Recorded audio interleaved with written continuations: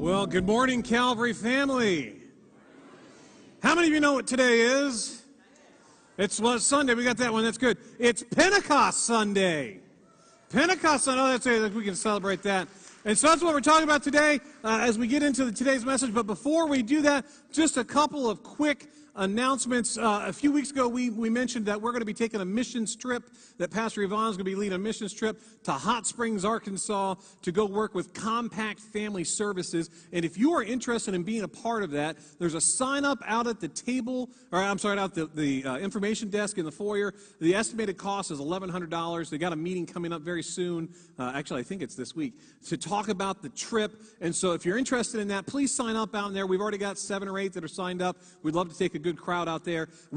Heather and I, obviously, we love Compact because that's where we adopted Bennett from, and so we know that it's a wonderful ministry. We already support them as the women's ministry supports or sponsors a child there, which is exciting. And so I'd love to have you sign up and be a part of that. There's 2 other things I want to mention, actually probably 3, just because I'm up here now. And so if you are graduating or you have a graduate in your family, I would love for you to bring them to church next Sunday.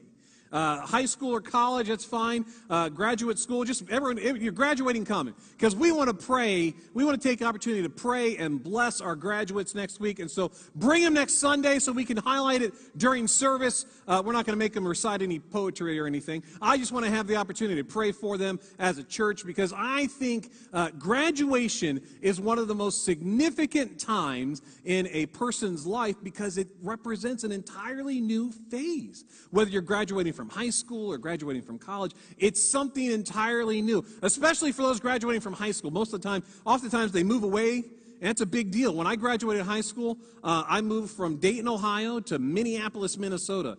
It's 750 miles away from home. That's a long way to be away from home, isn't it? And so graduates, it's a big decision on what to do, and so I would love to have the opportunity to pray for them next week. So if you have a graduate in your family, invite them to come with you, and we'd love to pray with them. And then, the week after next, so June 18th. Dads, do you have it written down? What's June 18th? Father's Day. That's good, Father's Day. And I heard, here's what somebody told me. Because I had a video of greeting last week, and somebody told me that when I started talking, and they heard the words donut bacon bar, they heard necks crack as people looked up to see what in the world was that. So we want to have fun for dads, because, here's how Mother's Day normally is. Mother's Day, they talk about how great a mom is, how special the moms are, and then Father's Day inevitably is like, Dad, be a better dad. Come on, Dad, you got to work. Well, so we're gonna have 2 things we're going to do for dads. At the end of service, we'll have a special gift for you guys as you leave out, but also before service. And so let me emphasize, before service. So if you show up after service starts, you're going to miss the donut bacon bar. And those are 2 separate things. We're not putting bacon on top of your donut, although if you want, we'll have a knife out there. If you want to cut your donut in half and make a donut bacon sandwich, go ahead. But we're going to have a donut. The women are going, really? The guys are going, yeah. Yeah, this is what we're going to do. So we'll have donuts and bacons for, is it better? I mean, donuts and bacon for guys, right? So we'll have that out in the foyer before service. Please come, join us. It'd be a great opportunity. We're going to honor dads that morning, and we're happy to do that. Now, I have a question for you because I just don't know. You ever get to the point where you just don't know what's the best way to do things? I mentioned that we're going to have a town hall meeting. And I'm trying to decide, we're going to do it in July, and I'm trying to decide when is the best time to do it. So we're going to take a little poll here, an unofficial, scientific, unscientific poll. And so I got 3 times in mind: a Saturday morning, a Saturday night, or a Sunday mid-afternoon. All right, those are 3 times. So, with a simple raise of hands, if I were to schedule something on a Saturday morning, how many think that would work great for me, a Saturday morning? What time? Probably 9 o'clock. Probably 9. Saturday morning. So, okay, not a whole lot of Saturday morning. How about Saturday evening, like a 5 o'clock kind of thing? Okay, all right, so that's a little bit more. And then how about like a Sunday 4-ish kind of thing? All right, you guys don't know either. Look at that. Look at that. We just don't have a good consistency. Because here's the purpose of the meeting. Saturday night, we want to say, okay, Mike's got Saturday night. So here's what I want to do at the meeting. I want to kind of, I've been here for 3 months now. I've been talking to people. I've been paying attention and just kind of setting an evaluation. And so I want to have a chance to talk with the church. And think of it as a state of the church address, where we start talking a little bit about what God's birthing in us as a church, the vision and the direction. And I want to be able to let you hear how I see God leading us. It's not all fully formed. It's not all fully defined. But I want to have that opportunity. So maybe we might need to have more than one. Not need to have more than one. But so pay attention to that. In July, we're going to have that. So there'll be more information coming up about that to talk a little bit about where God is leading us. Because I believe that the best days for Calvary are still to come. I believe that God has a great plan for us, a great desire for us, a great vision for where we're at and who we are. That's why actually next week we're starting a new sermon series. It's called Forward. And it's going to carry us all the way through the rest of the summer, and we're going to be basing it out of the book of Nehemiah. We're going to be walking through Nehemiah this summer, and we're going to see how God moves us through vision, how God moves us forward for the kingdom, and how we can participate with what God's doing. See, that's the big thing. This is the big thing that we have to remember. God is always working. He's always working. Our job is to understand what God is doing and then to join with that. Too oftentimes what we want to do is say, God, this is what I'm going to do, now bless it.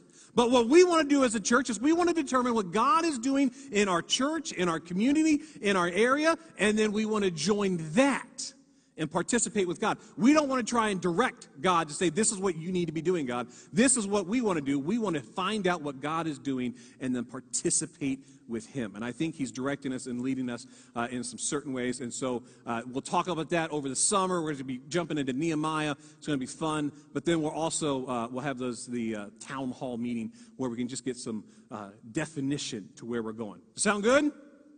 All right, well, this morning, we're gonna spend time in the book of Acts, which seems wholly appropriate since we are talking about Pentecost. Now, Pentecost is a special day.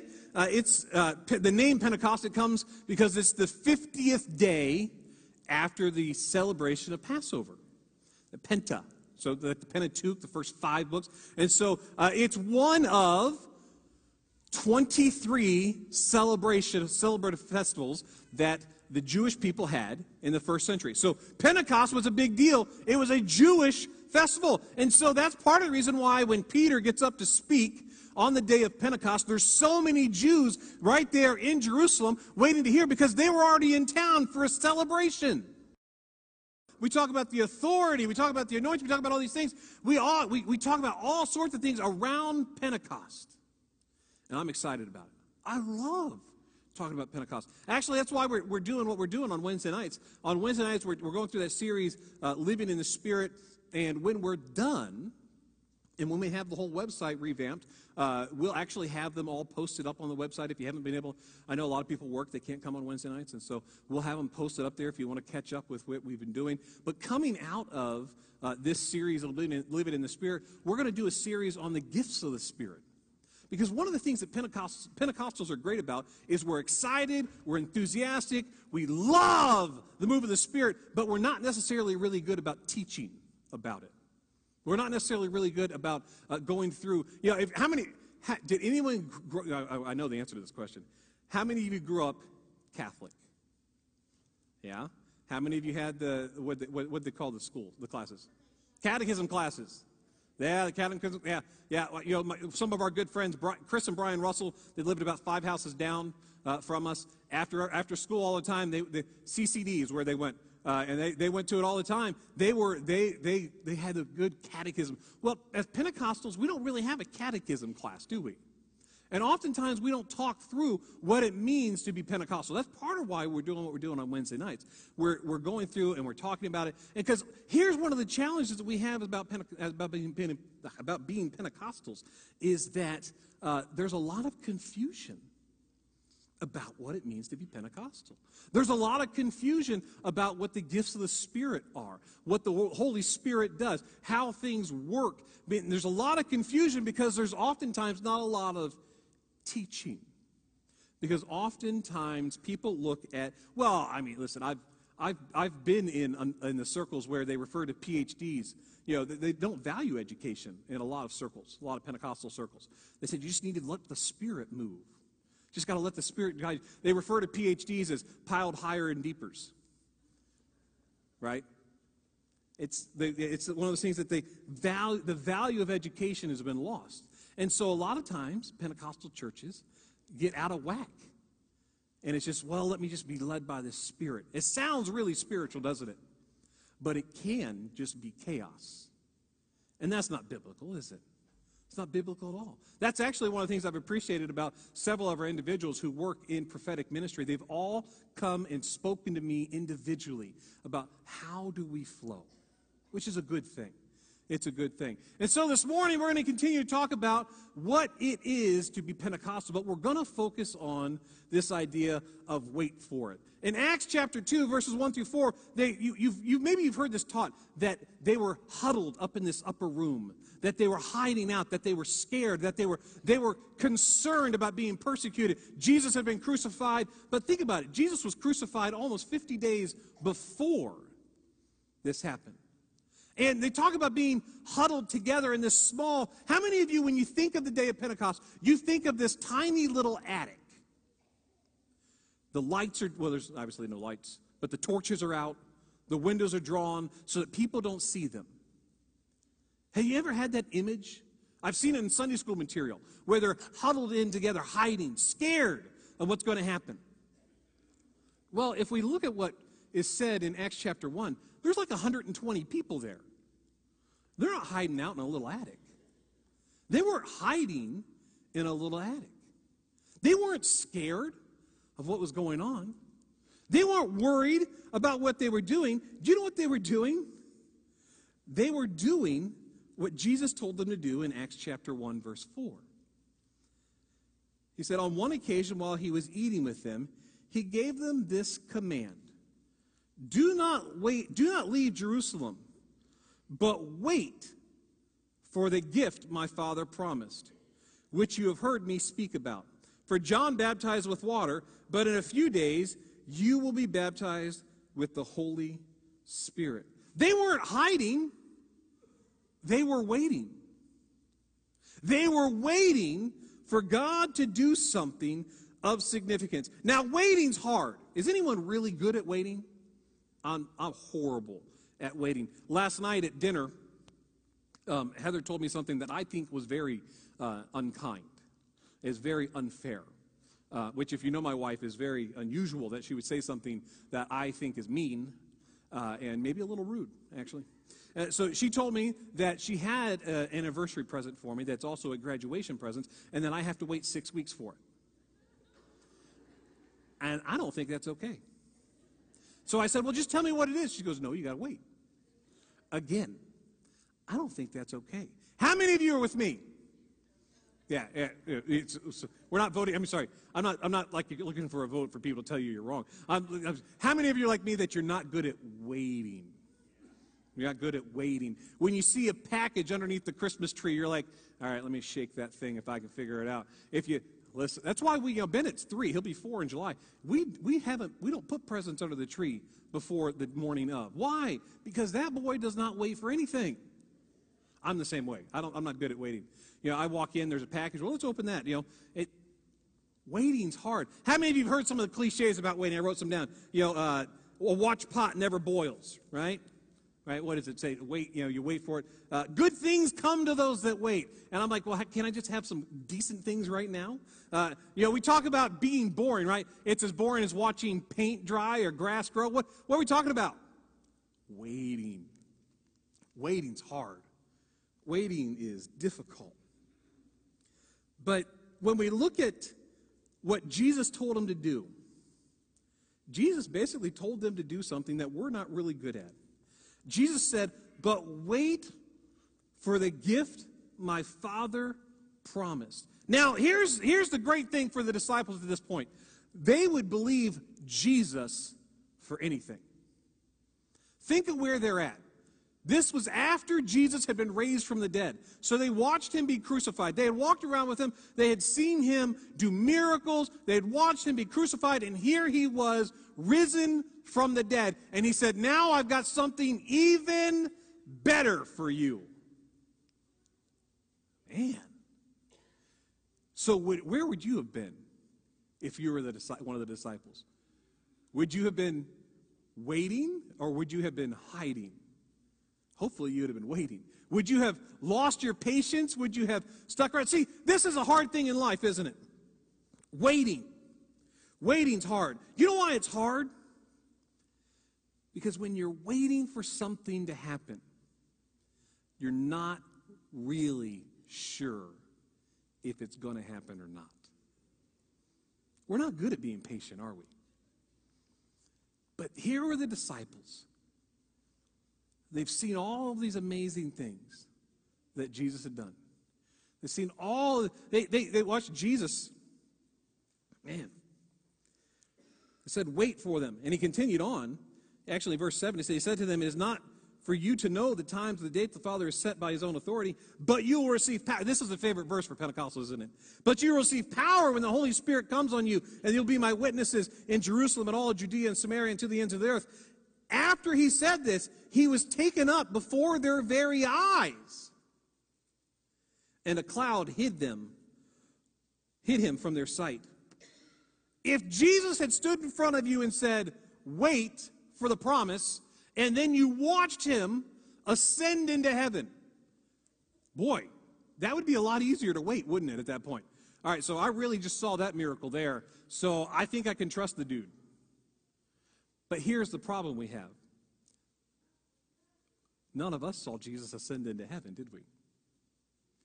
How many of you have been in your life waiting for something? You say, God, when is this going to happen? Jesus, I've been praying about this for years. When is this going to happen? And what happens after a month of praying? Well, you pray again. 2 months, a year, 2 years, 3 years. There comes a point where you kind of go, man, maybe I just need to give up. Maybe I just need to quit. Maybe I just need to stop. You know, the Bible has a lot to say about waiting. Has a lot to say about waiting. I've got a lot of verses that I've pulled out about waiting. And I was thinking this morning of how to share waiting, and I got to thinking about Jacob. Jacob wanted to marry one sister. Said, I'll work for 7 years. Did he get the sister he wanted after 7 years? No. So what did he say? Did he give up? It worked another 7 years. Can you imagine waiting for something for 14 years? Do you think he was disappointed with Leah? Do you think he was disappointed when he didn't get the prize that he thought he was waiting for after 7 years? I'm sure he was. I'm sure he was. You know, when we look at some of the verses in the Bible, I wrote them down here so I don't have to keep on flipping back and forth. I think my favorite one is Isaiah 40, verses 31. Those who hope in the Lord will renew their strength. How many of you have heard it? Those that wait on the Lord. Those who hope in the Lord will renew their strength. They will soar on wings like eagle. They will grow, they will run and not grow weary. They will walk and not be faint. Psalm 130, verse 6, it says, my soul waits for the Lord more than watchmen wait for the morning. Psalm 40, verse 1, it says, I wait patiently for the Lord. He turned to me and heard my cry. King David in Psalms, he said, but now, Lord, what do I look for? My hope is in you. Isaiah, He said, I will wait for the Lord who is hiding his face from the house of Jacob. I will put my trust in him. The prophet Micah, he said, but as for me, I watch in hope for the Lord. I wait for God, my Savior. Waiting is hard, isn't it? There's plenty of verses about it. And for those that were in the upper room waiting for Jesus' promise, it may have been easier. Even though it had been a period of time, we're not talking years. We're talking weeks. They have been waiting for that promise. They've been waiting. But when things take a long time, what do? We start to question God, don't we? We start to doubt God. When we wait on God, another word that's used frequently for wait is hope. When we place our hope in God, when we wait for God to show his faithfulness, when we believe he's going to be responsive to our request, when we pause and believe he is going to do something, what happens? We're strengthened. We're encouraged. When do we begin to lose hope? We begin to lose hope when we start focusing on what we don't have. We begin to lose hope when we start focusing on what other people do have. When we take our eyes off of what God has promised us, we begin to lose hope. And when we lose hope, what do? We're going to solve it on our own.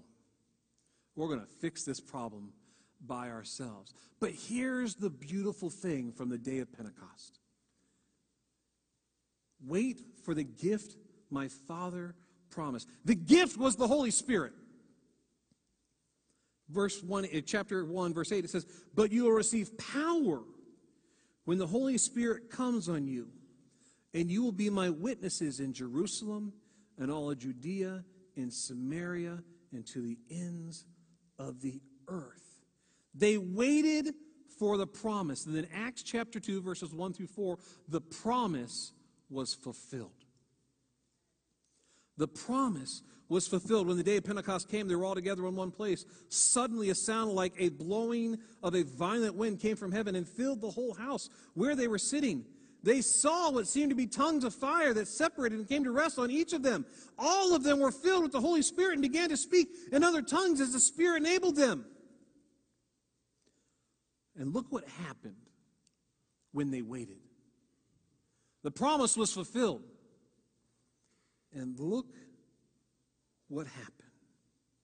Now they were staying in Jerusalem, God-fearing Jews from every nation under heaven. When they heard the sound, a crowd came together in bewilderment because each one heard their own language being spoken. Utterly amazed, they asked, aren't all of these who speak Galileans? Then how is it that each of us hears them in our own native language? Jumping down, some, however, made fun of them and said they had too much wine. And here's what Peter said in verse 14. Then Peter stood up with the 11, raised his voice and addressed the crowd. Fellow Jews, all of you who live in Jerusalem, let me explain to you. Listen carefully to what I say. These people are not drunk as you suppose. It is only 9 a.m.